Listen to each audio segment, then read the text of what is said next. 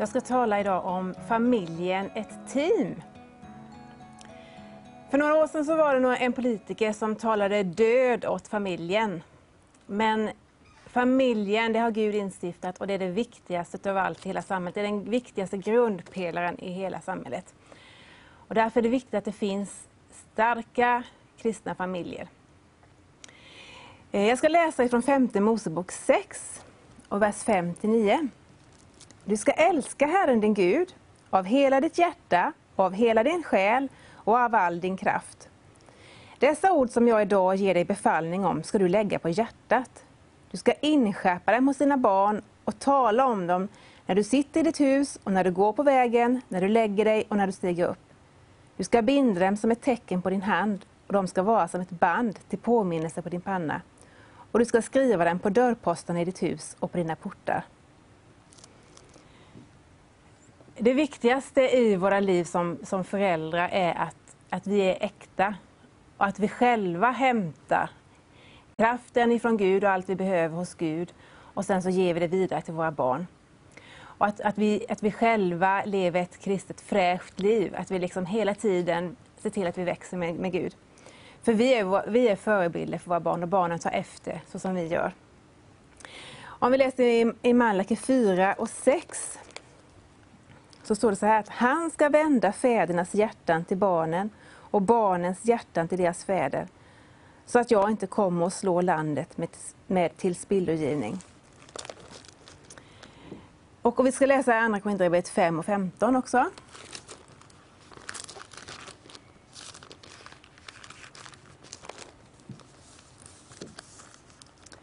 Han dog för alla, för att de som lever inte längre ska leva för sig själva, utan för honom som har dött och uppstått för dem. När man har en familj så är det mycket som ska göras. Det är mycket som man måste göra och det finns mycket som andra kanske lägger på en. Och det finns mycket som är roligt och det finns mycket som är viktigt. Men så finns det något som är viktigast. Och om man tar och gör mycket av de här viktiga sakerna så är det lätt att man glömmer det viktigaste. Och det viktigaste tänker jag det är ju att man ger barnen sin tro vidare till sina barn. Och jag tänkte ge lite tips här att fundera över som man kan göra i sin familj. Och det är att tänka efter vad man har som mål i sin familj. Om man till exempel tar kungafamiljen, de har ju ett väldigt tydligt mål. De vet ju att de ska bli kung eller drottning en dag. Och de får träning redan från när de är små till att förbereda sig för sitt stora uppdrag i livet. Våra mål kanske inte är lika tydliga, men vi har ju ett mål och vi har ju en kallelse och vi har någonting som vi ska betyda för någon annan på den här jorden. Och då kan du fundera på, hur vill du och kan Gud använda er som familj? Och vilket mandat har ni fått? Vad är viktigt för oss som familj? Så fundera på det tillsammans med din familj och så låter du barnen få vara med och svara. Eller du kanske pratar med din man och att alla får komma till tals. Kanske du tänker, men jag har ingen familj, nu stänger jag av eller lyssnar jag inte. Du kan vara som en coach till någon annan familj. Du kanske har barnbarn, du kanske har grannbarn eller syskonbarn eller några barn i din församling eller barn på din gata eller någonting. Och du kan få vara en hjälp för några barn som finns. Det finns mängder av barn som skulle behöva en coach. Vilka drömmar har Gud lagt ner i oss? Och har någon i familjen en specifik kallelse som vi redan känner till? Hur kan familjen bli en del i den? Vad vill vi som familj bli kända för? Vad vill vi att folk ska säga om oss om 15 år? Det är en ganska bra fråga att fundera på som familj och ta med barnen i det så att man kan få ett fokus. Det kan ju vara vad som helst, det kan vara från små grejer till stora grejer. Men att barnen får vara involverade i detta. Och hur vill vi behandla varandra och andra? Och så kan man skriva ner det här. Och så har man det och så kanske man återgår till lite då och då. Så får man tänka igenom, ja men nu har vi gjort det här de här åren. Har det blivit så som vi har velat eller har vi bara hållit på med annat? Och då kan man gå tillbaka till det här gång på gång på gång. Och så får man liksom fokuset och målet med sitt liv som familj. Vår relation till våra barn. Skapa tillfällen med era barn. Och när har ni familjetid? Träffa gärna ett barn åt gången och gör något roligt tillsammans med. Och prata. Och ta vara på alla frågor. Ibland kommer det ju frågor liksom, kanske när man inte själv är precis laddad för alla frågorna. Men stanna upp lite då och ta vara på de här frågorna. Och svara på barnens frågor. Och berätta liksom, när det händer någonting i vardagen. Att man vill involvera Gud i det och tänka att men ser ni det, vilket bönesvar vi fick här. Tänk vad Gud var god som lät oss vara med om detta. Och tänk att Gud svarar på den här bönen. Och små sakerna i vardagen. Bjud in Gud i era beslut. Ta med barnen och när ni ber om något stort beslut som familj, om ni ska om ni ska köpa något stort eller ni ska byta jobb eller göra något i församlingen eller vad som helst. Låt barnen få vara med i den processen. Så att de inte bara tänker, ja, men vilket bönesvar vi fick nu när vi fick det här jobbet. Och så har de inte alls varit med och bett.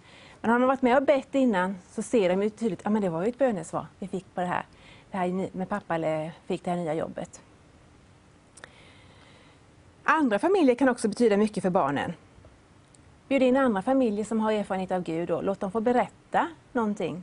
Så att barnen hör allt som de vuxna har varit med om. Och lärjungaträna dem. Tänk att du ska lärjungaträna dina barn. Ja, man tänker kanske att man ska, när jag går till söndagsskolan eller man har någon grupp i kyrkan eller något, nu ska jag lärjungaträna olika människor här. Men lärjungaträna dina barn. Lär dem att be och lär dem att älska Guds ord och lär dem att lyssna in Gud och visa dem liksom hur man växer med Gud. Och låt dem få en chans att få vara till välsignelse själva så att de får smak på det. Jag har ju 2 barn själv och jag brukar ta med dem på olika saker hela tiden. Enkla naturliga saker. När vi lyssnar på lovsång hemma så sjunger vi liksom, sätt på en skiva så sjunger vi liksom, vi sitter inte där liksom i ring och sjunger tillsammans. Vi går runt kanske och gör våra egna grejer men vi sjunger lovsånger under tiden samtidigt som vi gör någonting annat. Jag tar med dem att när vi ber för olika saker om vi ska göra någonting så tar jag med dem i bönen. Och jag har en flicka som är 8 år och hon är så här att hon vill gärna berätta om Jesus för sina kompisar. Och det gillar ju inte alltid hennes klasskompisar. De kan bli ganska trött på henne. Tycker att du pratar bara om Jesus och så här. Och hon kan bli ledsen lite när de har sagt så till henne. Men så en natt så fick hon en dröm. Och då såg hon Jesus kom tillbaka. Och så var hela skolan där. Och så säger de, Tabita, du hade rätt. Du hade rätt. Det var sant det där om Jesus. Och då fick hon en sån bekräftelse liksom från himlen att även om hon berättar om Jesus för sina kompisar på skolan, om hånar henne, så vet hon att det är ändå det som är rätt. Och när hon har haft barnkalas så ville hon att mamma, vi måste ju visa en Jesusfilm så att de får höra om Jesus. Så vi visade en Jesusfilm på barnkalaset, en tecknad om Jesus. Jesus gör under. Och så fick alla barnen titta på den här filmen om att Jesus gör under. Och så berättade hon det vidare liksom för sina kompisar. Och låt dina barn få vara med om saker, kanske lite tuffa saker också. Ta med dem på missionsresor så de får se liksom vad Gud gör på missionsfältet. Även om det kanske tycks lite farligt. Men de får ändå vara med liksom och se att Gud är med och beskyddar och hjälper flera gånger om. Katolikerna brukar säga så här. Får jag träna ett barn till det är 5 år så har jag en katolik för resten av livet. Så de 5 första åren är väldigt viktiga. Och träna då dina barn, ge dem Guds ord, visa dem på Jesus. För de 5 första åren så har de tron för livet sen. Så det är väldigt viktigt de 5 första åren. Prioritera tid med dina barn och jobba inte så mycket när barnen är små. Du kan jobba senare sen när de blir växa upp, men inte när de är små, utan se till att du har tid för dem. Att du har tid att dela tron med dem. Det är ju mycket aktiviteter som många barnfamiljer går på och som man ägnar väldigt mycket tid till. Men glöm inte det viktigaste, att hinna med och ge dem Jesus också. Och det finns massa sätt man kan göra för att man ska minska på utgifterna så att man har råd att vara hemma. Så att man har tid att ge dem Guds ord. Jag älskar de här bibelorden och det gäller verkligen i äktenskapet. Det är att sätt andra högre än er själva. Och tänk inte bara på ditt eget bästa. Och kärleken är tålig och mild. Det är 3 bibelord som jag återgår ofta till. Tänk inte bara på ditt eget bästa. Hur lätt är det inte att man gör det i en relation? Att men jag vill göra det här och nu är det semester. Jag vill åka dit. Och mannen kanske vill åka till något annat ställe eller familjen vill åka något helt annat. Men tänk då inte bara på ditt eget bästa. Utan låt liksom din egen vilja kanske gå lite åt sidan.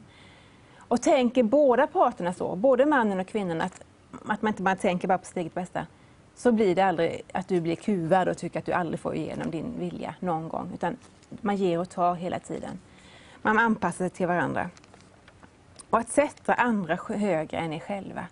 Man tänker liksom, ja, den här personen är viktigare än vad jag är. Och att kärleken, som det står i första Korinthierbrevet 13, är tålig och mild. Och den lägger knappast märke till när den andra gör fel. Wow! Tänk man får be Gud om sån hjälp, att man får den kärleken så att man knappast lägger märke till när ens livskamrat gör något fel. Utan man liksom bara är mild och älskar. Det finns en bok som heter Kärlekens 5 språk. Och den tar upp olika saker som alla har ett speciellt kärleksspråk där man tycker väldigt mycket om det. Man känner, när någon gör detta till mig så känner man sig väldigt älskad. Och det ena kan vara tid. Att man ägnar mycket tid till varandra. Man är med varandra, gör roliga saker och man pratar mycket och man umgås. Och känner man då att men min partner, han är aldrig hemma. Han bara jobbar eller han är ute med sina intressen eller gör andra grejer. Att han aldrig hinner vara med mig. Då kan den här kärlekstanken bli helt tom. Då känner man att men han älskar inte mig. Han bryr sig inte om mig. Fast han kanske hjälper dig med bilen och han kanske gör andra grejer. Men han tar inte tid med dig och då känner man, nej men han bryr sig inte om mig. Eller det kan vara överraskningar. Om ditt främsta kärleksspråk är överraskningar. Du kanske tycker det och då ger du massa överraskningar till honom. Du överöser honom med överraskningar. Du hittar på alla möjliga saker liksom, som är roliga. Men han kanske inte är så jätteintresserad av överraskningar. Han kanske gillar något annat. Men du älskar dig själv och därför ger du det. Därför är det viktigt att man pratar lite om vilket som man uppskattar mest. Så att man vet det och då får man anstränga sig lite. För kanske om man har motsatt, man inte har samma, så då kanske man måste anstränga sig lite för att den andra ska liksom, känna sig älskad. Det tredje är gåvor. Att man köper presenter. Men det behöver inte vara dyra presenter. Eller det kan vara gåvor. Man plockar en bukett blommor. Eller något, liksom, gör något, skriver något fint kärleksmeddelande eller något. Det kan vara enkla grejer. Det behöver inte vara grejer allt som kostar jättemycket pengar. Men att man får en gåva lite då och då. En är fysisk beröring. Att man gillar liksom att man kanske får en klapp. Eller man håller i handen. Eller man sitter nära varandra tätt. Eller man kramas eller en klapp på kinden eller så här. Fysisk beröring. Då känner man sig verkligen älskad när man får det. Och det femte är uppmuntran. Uppmuntran av ord. Att man säger liksom vad vacker du är. Och vad god mat du har lagat. Och vad snygg du var i den där klänningen. Och vad fin du blev när du klippte dig. Alltså alla möjliga typer av olika uppmuntran och komplimanger. Tid, överraskningar, gåvor, fysisk beröring och uppmuntran. Fundera på vad ditt kärleksspråk är. Och vad din mans kärleksspråk är. Och så jobbar ni på det och försöker liksom uppmuntra och bekräfta varandra på det sättet. Ett bra sätt är att be tillsammans. Ibland kan det vara väldigt svårt som äkta par att göra det. Och ibland är det svårt att få till det. Men då kan man ta hjälp av ett annat par. Fråga om inte ni kan, några vänner som ni har, att ni kan be tillsammans. Så att barnen ändå får se att ni ber ihop som par. Och att ni är förebilder där. Och ibland är det jättesvårt med att bara be kanske ni två. Men ta hjälp av någon annan också. Det står så här, eller man kan säga så här. If you can pray together, then you can play together, pay together, lay together and then you stay together. Alltså om du kan be tillsammans så har ni roligt ihop. Ni kan betala liksom det ekonomiska. Ni ligger ihop och ni stannar tillsammans. Så det är en väldigt grund och en nyckel att man kan be tillsammans. Och det behöver inte vara så att nu måste man be en timme varje dag, utan det kan ju bara vara vid frukosten, liksom, gode Gud välsigna oss idag, eller välsigna familjen. Korta böner. Om det är svårt att få till det, så ta många korta böner. Det behöver inte vara alls långa meningar, det kan vara en mening bara. Och att man liksom har den kopplingen. Och ha som värdering i ryggmärgen: aldrig skilsmässa, aldrig otrohet. Ha det liksom bara i din ryggmärg, att för när du blir frestad kanske du blir attraherad av någon annan i din närhet och du får så jättestarka känslor för någon annan. Då är det lätt att man spinner vidare på de där tankarna och fantiserar. Och man drömmer och så ser man honom eller henne då på jobbet eller var man nu träffas. Och så fantiserar man mer och mer och mer och mer och mer. Och det är livsfarligt. Utan bara bryt den tanken direkt. Så fort du börjar bli attraherad av någon eller börjar tänka på någon annan, så bara bryt de tankarna direkt. Och lek inte med de tankarna. När jag gick bibelskola så var det en av ledarna som berättade att det var en annan pastor som hade varit otrogen med en tjej. Och då så hade han frågat, men hur kommer det sig att du började? Ja, då sa han så här att jag fick tanken att om min fru skulle dö, vem utav dina medarbetare skulle du kunna tänka dig att gifta dig med då? Och då var det någon tjej där. Och det var den tjejen som han var otrogen med. Så fienden, han försöker hela tiden lura och förstöra och locka och fresta. Men får du tankarna på någon så bara, nej, lek inte med de tankarna. Det är livsfarligt. Bryt det direkt.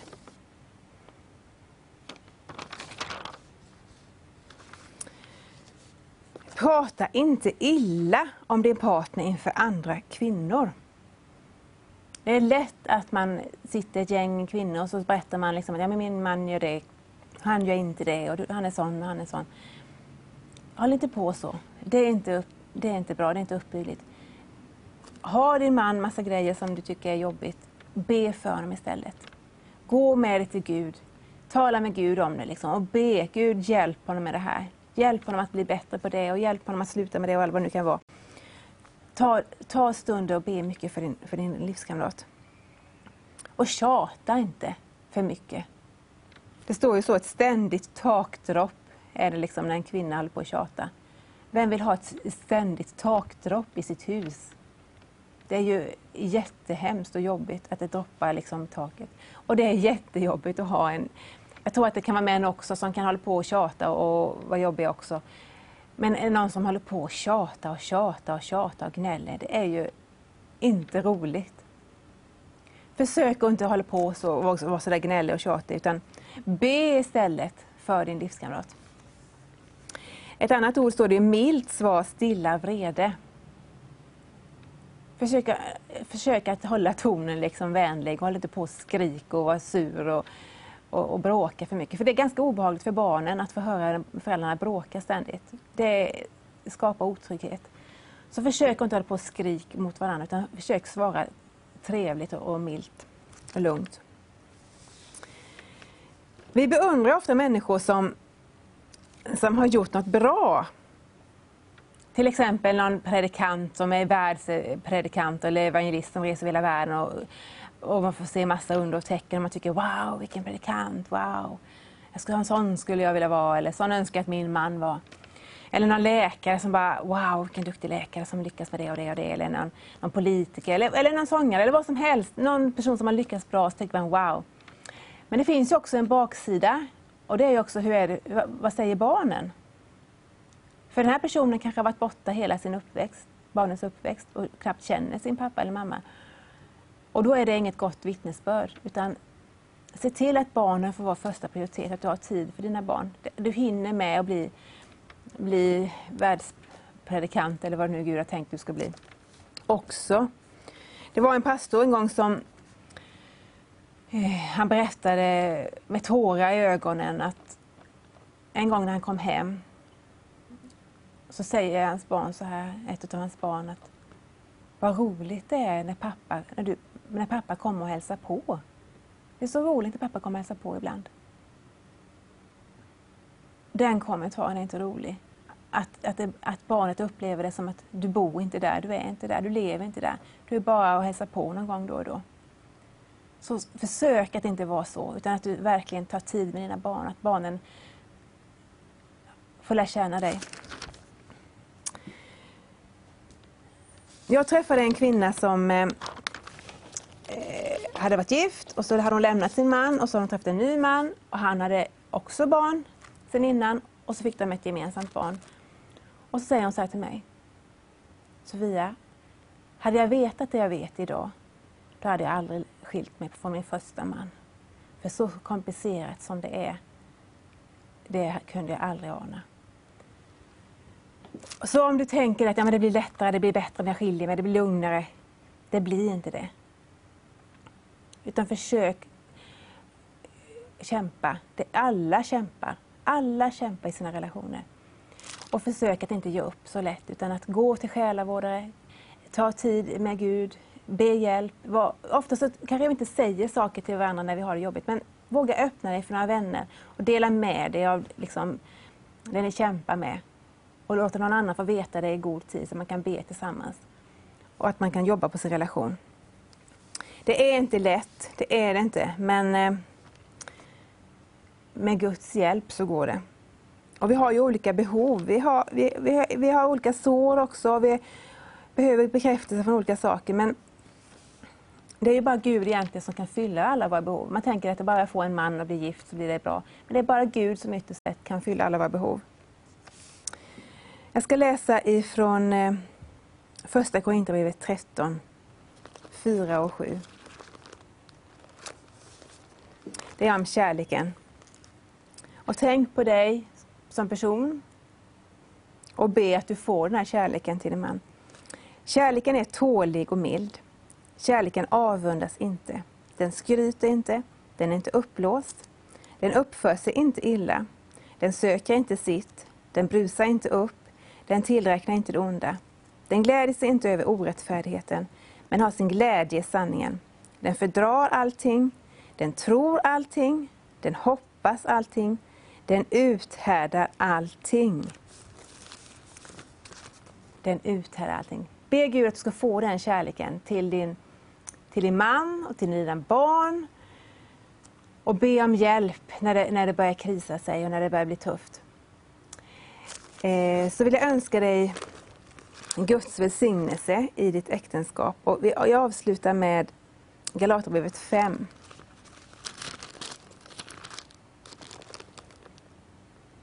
Att andens frukt är kärlek, glädje, frid, tålamod, vänlighet, godhet, trohet, mildhet och självbehärskning. De här frukterna behöver vi ha i vårt äktenskap. Lycka till. Tack för att du har lyssnat.